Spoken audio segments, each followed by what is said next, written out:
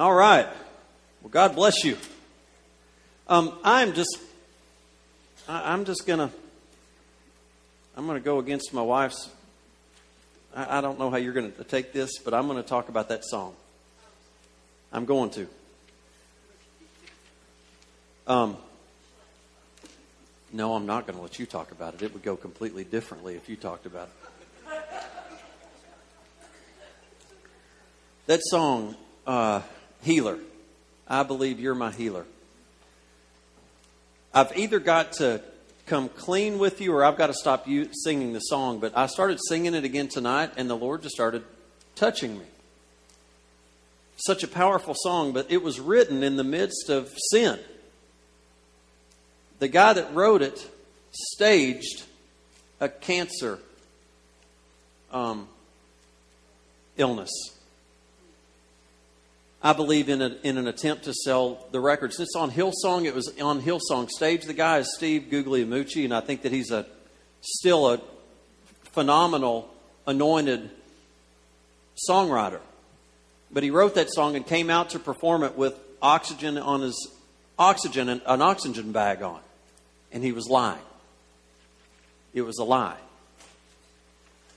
But what I find so interesting is how God knew how it was going to reach, how it was going to reach His people.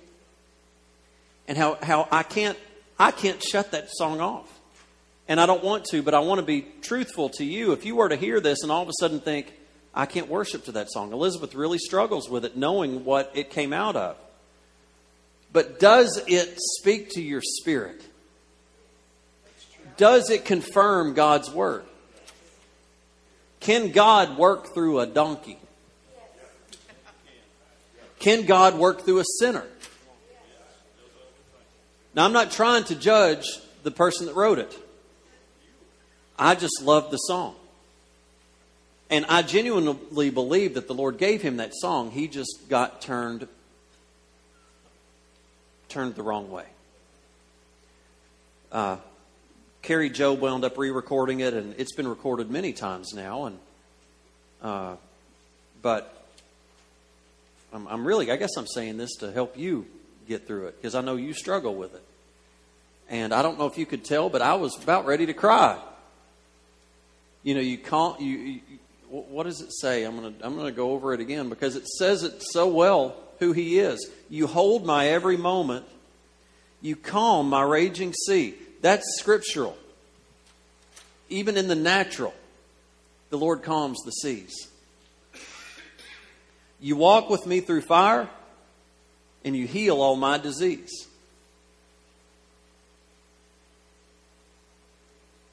Nothing is impossible for you. You hold the world in my hands. You know what? That's the kind of God I need to encounter. That relieves me of all my fears, all my stresses, all my pains. Yes, please.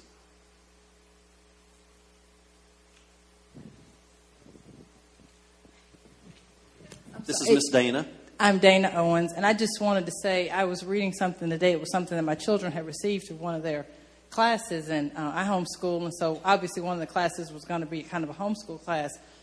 But what's ironic is I read it today, and I tore it up, and one of the children got upset with me, and they were like, "You're tearing up my paper." I said, "Well, it's not of God." Because what it said was, it was talking about miracles, but it said God does not heal us of all of our diseases. And so it's just so amazing. It was, and I'll have to find it. I'll have to find another copy of it. But so it's just amazing that you would say that and go through all of that. We would sing the song, and I sat there, and I thought, I can't sit there because that's not of God. And when I read it, I kind of questioned, and I thought, well, you know, there were some instances, because it says that God does not, it does not cure all diseases, I think was to quote it. But it just kind of, just to hear you up here and see the song, it was confirming that God does do that. The Bible says it, and I know there were different instances, but what in the Bible it says it was because of their unbelief. In many instances, it said Jesus couldn't do anything because of their unbelief. Right. So anyway, I just stood up to say, I think you're right. You're going in the right direction with that, because it just confirmed for me that He does heal. And Amen. It doesn't matter. Amen. Amen. That's a good word. Thank you. I just struggled knowing what the truth is behind it. But it still is God's Word. Nothing in that song is outside of His Word or inappropriate. It's correct. And the Lord can do what He wants to do when He wants to do it through who He wants to do it through. That includes you and me. That includes people you encounter. The Lord can move any way that He wants. And, you know, I love the song.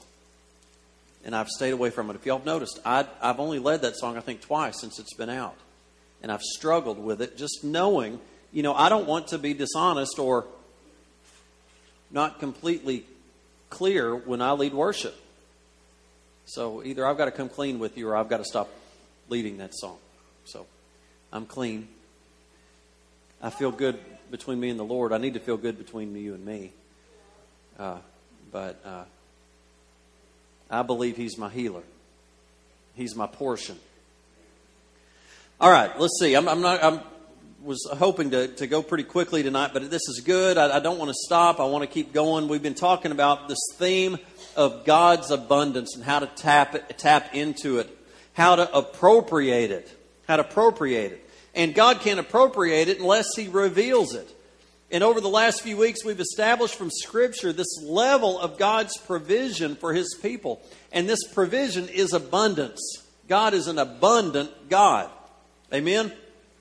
And His provision, do you remember how His provisions come? His provisions come through His promises. His provision comes through His Word. The last time we examined the specific promises from Psalm 34, 9 and 10, and also from Psalm 84, 11. And we saw that God will not withhold any good thing to those that, do you remember, who fear the Lord, who seek the Lord, and who walk uprightly. Got one winner over there. Fear the Lord, seek the Lord, and walk uprightly. Do you remember those scriptures? If you will do these things, then all your needs will be met. All your needs will be met. But we've got to do it. However, when we qualified this aspect of provision by pointing out that there are two ways to look at what's good. Is it relatively good or is it absolute good? And absolute good is it's always good. Something that's absolutely good is always good in itself. It's invariable. But something that is relatively good only benefits us in particular situations. Sometimes what's good today may not be good tomorrow.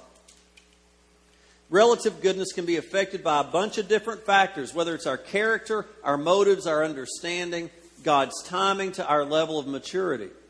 So I believe that sometimes God will withhold from us that which is absolutely good because in our timing it's not relatively good. I hope I just didn't shoot over your head, but I can tell you that if God gave me everything I wanted, I would be spoiled and no good. However, the things that I want are good. In itself, they are good, but the timing is not right, or I, like a child being spoiled, will be ruined and won't stay on track. Unfortunately, it's hard to keep walking sometimes when you think you should have it and you don't. But God knows the time. He knows the absolute and the relative time. Do you follow that? Sometimes as we are pursuing after God, it's not quite time for us to get that blessing yet because God knows what we'll do with it.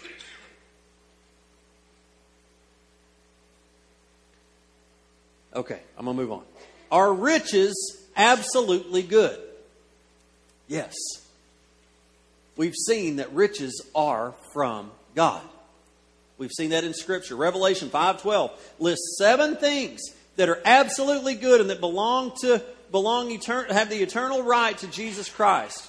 What were they? Do you remember? They're power, riches, wisdom, strength, honor, glory, and blessing. Those are absolutely good. Can they be messed up? Yes. But these that he talks about in Revelation 5:12 are absolutely good. Riches are good. But my purpose tonight is to unfold God's way of delivering us from this curse of poverty. one of the basic truths, and let's just say just the reverse, poverty is absolutely bad. There's no good form of poverty. It's bad, and we've also seen as riches are a blessing, poverty is a curse. Okay, so how do we get delivered from this curse?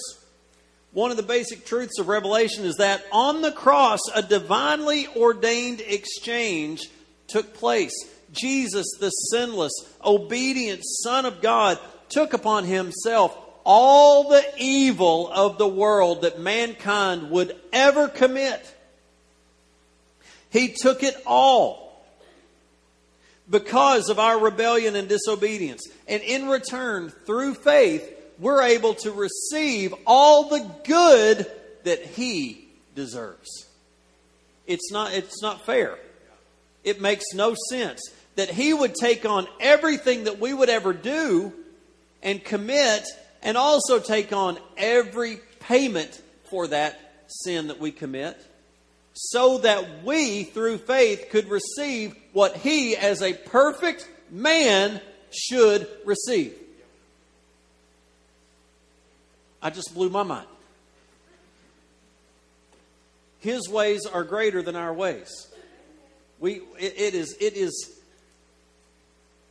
is difficult to really believe how great God is, and how his plan is a perfect plan. And in every aspect, it works to our benefit. We get told lies that it doesn't. We think that it doesn't. We think that it means we're not going to get to live a fun life anymore. It's just the opposite. It's real fun. It's not false fun that lasts for a moment. It's the joy that stays with you and infects other people, not the opposite. Scripture tells us many different aspects of this exchange. For instance, that Jesus was wounded so we would be healed. He was made sin with our sinfulness so that we would be made righteous with his righteousness. He was made sin with our sin so that we might become righteous with his righteousness. He was rejected by the Father that we might be accepted by the Father. Do you realize that Jesus dying on the cross was the perfect bridge, was the perfect connection that brought us back to the Father? We had separation before that happened. The veil, there was a literal veil, and someone had to go in for us. But when Jesus died and shed his blood, he granted us access back to the Father.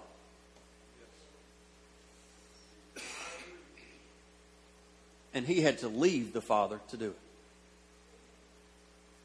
And he had to take on him what the Father would not have near him, which completely separated himself from the Father.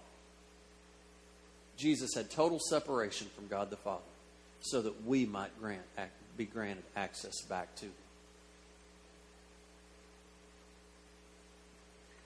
I don't know if you can just for a moment try to understand the love of the Son for the Father and what he had to give up for us to have that access again.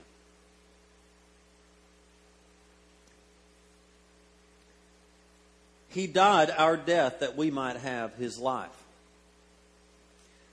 But now as we continue on in this kind of same thread over God's abundance, we're just going to focus on this part of this exchange that's relative to the curses due to disobedience, and in particular the curse of poverty. And Paul deals with this specifically, in Galatians chapter 3 verse 13. It says, Christ has redeemed us from the curse of the law, having become a curse for us. And I didn't even mention that one in the exchange. He became a curse so that we would be redeemed of the curse. Having become a curse for us, for it is written, cursed is everyone that hangs on a tree, that the blessing of Abraham might come upon the Gentiles in Jesus Christ, that we might receive the promise of the Spirit through faith. If you ever hear someone pray for you the blessings of Abraham, and you're like, well, what do you mean? Right here. By Jesus becoming the curse, we are freed of the curse that we might receive the blessings of Abraham. And that we might receive the promise of the Spirit through faith. Can I just give a little plug? You need the baptism in the Holy Spirit. That may be completely new to you. Well, it's not anymore. That you might receive the promise of the Spirit. And you know what the promise was when the Lord left? He gave a promise, and the promise was the Holy Spirit. And these men were saved, that later received the Holy Spirit. Just like us. We get saved, then we receive the baptism in the Holy Spirit. Two words here are in stark contrast to one another. We see curse and we see blessing. On the cross, the curse of the broken law came upon Jesus. He was actually made a curse. Did you read that? Curse is everyone who hangs on a tree. He actually became a curse. The evidence was the fact that he hung upon the cross. Suspended between heaven and earth. Jesus hung on that tree. Hung there on the tree that had become a cross. Rejected by man. Forsaken by God. Totally alienated, cut off, and alone. If you wanted to sum it up into one word, it would be accursed. Jesus became a curse so that we might receive the alternative. The blessing. One of the themes of Galatians is that through faith that we become children of Abraham. We become part of his seed. Spiritually. That we become a rightful heir to the blessing of Abraham. We become a rightful heir to the blessing and the inheritance of Jesus.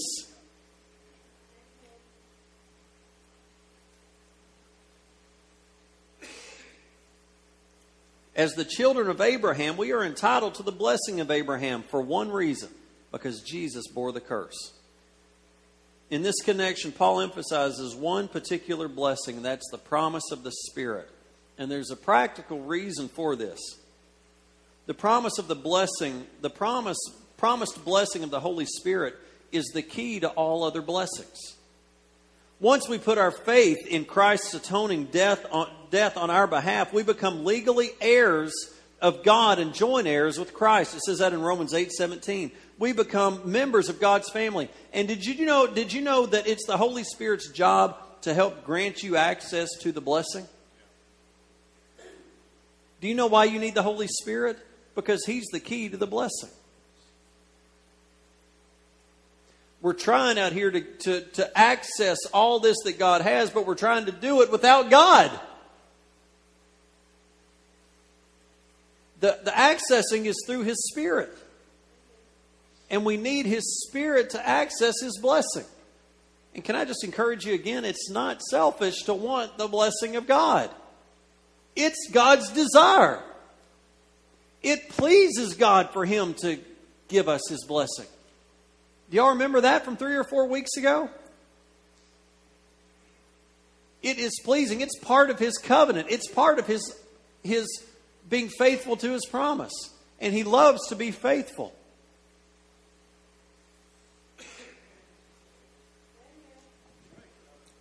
Maybe you guys would say, Paul, I would get it. We're with you. But, do you really?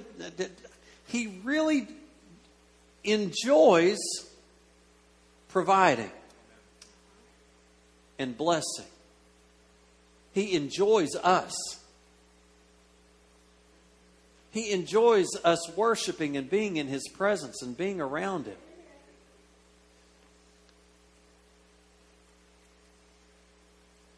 This administrator of our inheritance is the Holy Spirit. He alone can bring us into the full experiential enjoyment that has become ours through faith, through Christ's death. But without His help, we're called orphans, incapable of appropriating all that the Father is providing for us. As we acknowledge our dependence on the Holy Spirit, we can lay claim to our inheritance. What is the blessing of Abraham that Christ has entitled to us? Let's look in Genesis chapter 24, verse 1. The Lord had blessed Abraham in all things. Let me tell you, Abraham was wealthy. And I don't mean kind of wealthy. I mean Solomon wealthy. Wealthy. Wealthy. When God releases His blessing, there better be a lot of land around you. That's why God said, look all around you. You see that place that Lot's even taken over there too? You're going to get it too. I need a lot of land to bless you with. I got a lot. And if you're my man, God's a big God. We're sitting here scraping 2 nickels together and trying to figure out how to make it. That's not God's promise. We're missing it somewhere. We're missing it somewhere. And look, I'm with you. I have those months where it's like we're trying to figure out what we're going to do. Wait a minute. Something's not right. The blessing of Abraham includes all things, whether it's temporal or eternal, spiritual or material. Through the death of Christ on our behalf, every area of our lives can be brought out from under this dark shadow into God's light. If we can, just for a moment, we're going to look at this poverty curse. Last week we saw this curse presented in the most basic form from Deuteronomy chapter 28, verse 48. And it summed up 4 parts to poverty. It was hunger, thirst, nakedness, and in need of all things.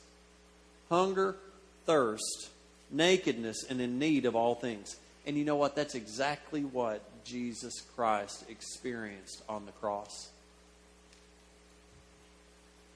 He was hungry. He hadn't ate for 24 hours.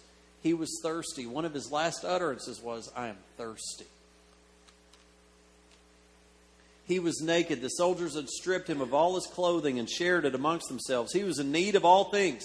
He neither had a robe nor a tomb to be buried in. He had nothing. Why? Because of this divine purpose of God, he had to completely identify with what we deserved. He exhausted the poverty curse on our behalf. Jesus took this curse that we might receive the blessing of Abraham in all things. This revelation, this what I'm trying to share with you is so throughout Scripture in both the Old and New Testament. But let's look just for a minute at 2 verses from 2 Corinthians. I believe these 2 verses will give us this clear deliverance of what the Lord is trying to say here. It says, and this is going to be in King James. It says, for ye know the grace of our Lord Jesus Christ, that though he was rich, yet for your sakes he became poor, that ye through his poverty might be rich. When did Jesus become poor? Some would suggest that he was poor all throughout his ministry. But I don't think so. Keep in mind what the real definition of riches and abundance are. Jesus wasn't rich in the sense of having a huge bank account or in material possessions, but he certainly had an abundance. When they came up short and only had 2 fish and a couple pieces of bread, did they come up short to provide for 5,000 people? Jesus operated in abundance. When there was a need, it was supplied. You know, and it says 5,000, but it's been estimated that there was about 12,000 there. Because it says 5,000 men. Well, you know the women and the children were around. And they had so much left over, they didn't know where they were going to put it. What do we do with all this? Can you imagine? You know, the people being fed have no idea. They're just provided for. Have you ever thought that? The 5,000 don't have a clue what's happening. They're just eating. Maybe they know. Maybe the disciples. How does 12 disciples go feed 5,000? Think about how much they had to break. Y'all we've got some deacons that prepare communion.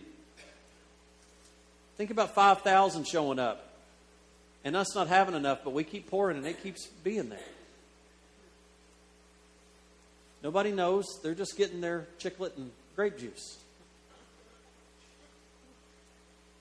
But a miracle's happening right in front of them.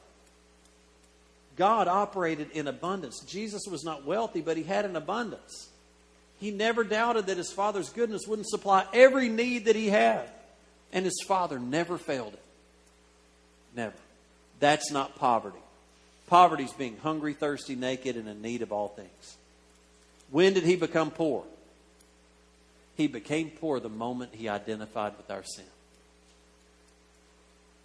From that moment on, he went deeper and deeper into poverty until on the cross, he represented absolute poverty. And it wasn't just spiritual. It was physical and materially.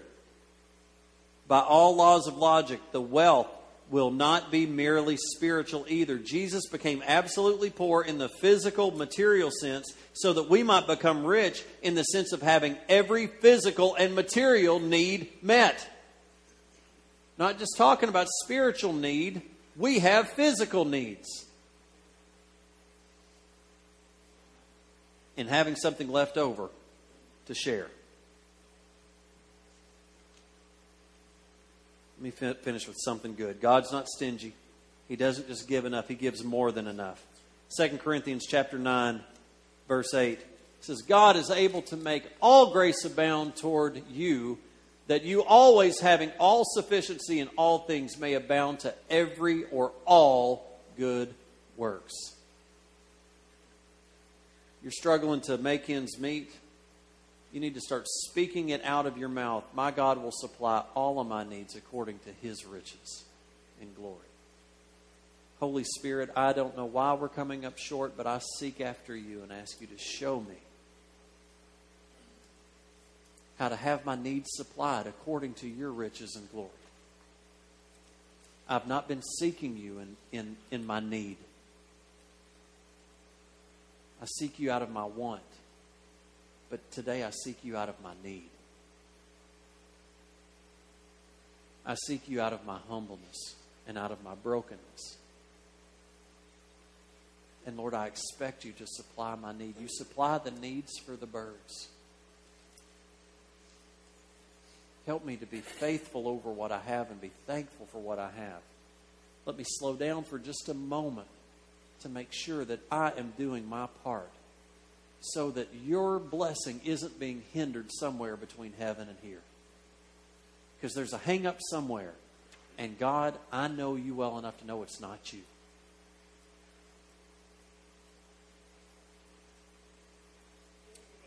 And you keep asking until the bread shows up.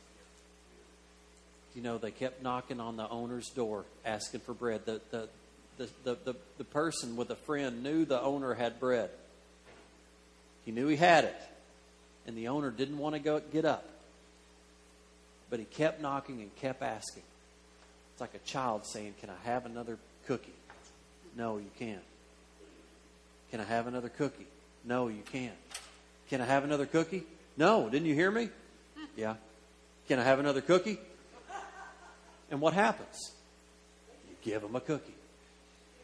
Why? Scripture says out of your importunity, out of your ability to keep asking and not quit, because you know he has it and you know he'll give it. It's the picture that we have with the Father, and the Father's not stingy. He wants to give it. But when you keep coming up short and you feel like you are fearing the Lord, seeking the Lord, and walking uprightly, now you need to come clean with yourself. You don't need to play a game. God, you can play games all day long and you'll keep coming up short. Quit playing games. Start walking uprightly, fearing the Lord, seeking the Lord, and walking uprightly, and then start asking. Don't forget to ask.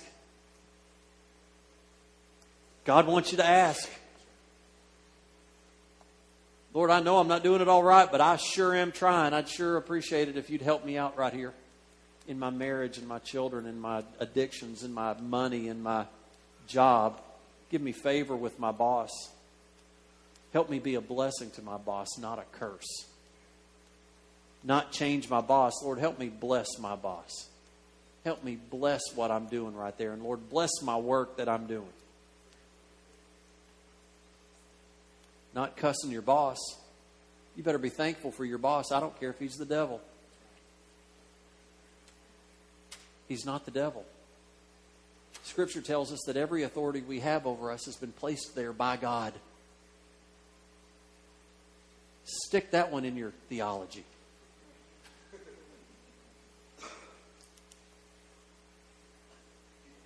Lord, I want out of this job, but I'm going to give it all I got. And if I do, I hope you'll hear me and move me, or change him, or change me. Change something. You know what? God will. He'll probably change you. Unfortunately, you're probably the one that needs to change. How many have learned that one?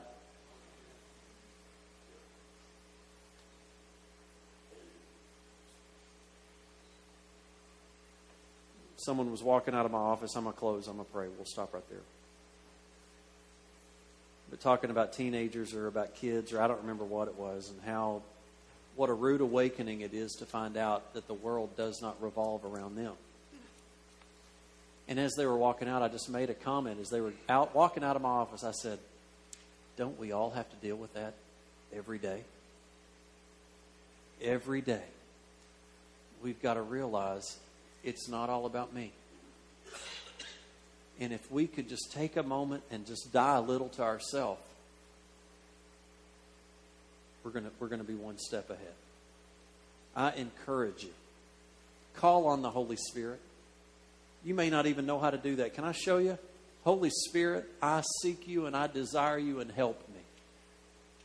Is that so hard? It's no different than how a child asks a father or a child asks a parent for help. God wants us to approach him just like a child would. A child doesn't care to ask for the moon, and they don't care to keep asking. And they don't care if you get frustrated with them. They'll keep asking. You know what? That's exactly what God wants. God wants you to stop looking everywhere else for your provision and start bugging him about it. That's what importunity means. You're almost aggravating. God, your word says you're going to supply every need. I'm trying my best. Where I'm falling short, show me how to do better. I will do it. I will try my best. You know I'm not going to do perfect, but I'm going to try my best. Now you supply my need. God says, that's under my kingdom. That's under my word. Yes, I will. You get outside my authority, get outside my kingdom. I don't operate over there. I operate here. And it's big and it's full of grace and mercy. There's a lot of people falling down. They got boo-boos. They're upset, but they're getting back up. They're under it. They get it. The ones outside it don't. God has a kingdom. Let's get in it. Father, in the name of Jesus, help us to come under your power, under your authority. Lord, I just speak that over my life, over my family. Lord, that we would be under your authority. Father, this church would be under the authority of God, under the operation of the Holy Spirit, under the leading of the Holy Spirit. Lord, covered by your blood. Lord, we desire the blood of Jesus. We plead the blood of Jesus. We don't plead innocence, for we are not innocent. We are guilty. But Lord, we plead the blood of Jesus. Lord, that speaks way higher than any innocent verdict could ever be. Father, we thank you that we can gain access to your blood, to your power, to your mercy, to your grace. Help us, Lord, to start walking rightly according to your word. Give us discernment. Fill us with your Holy Spirit.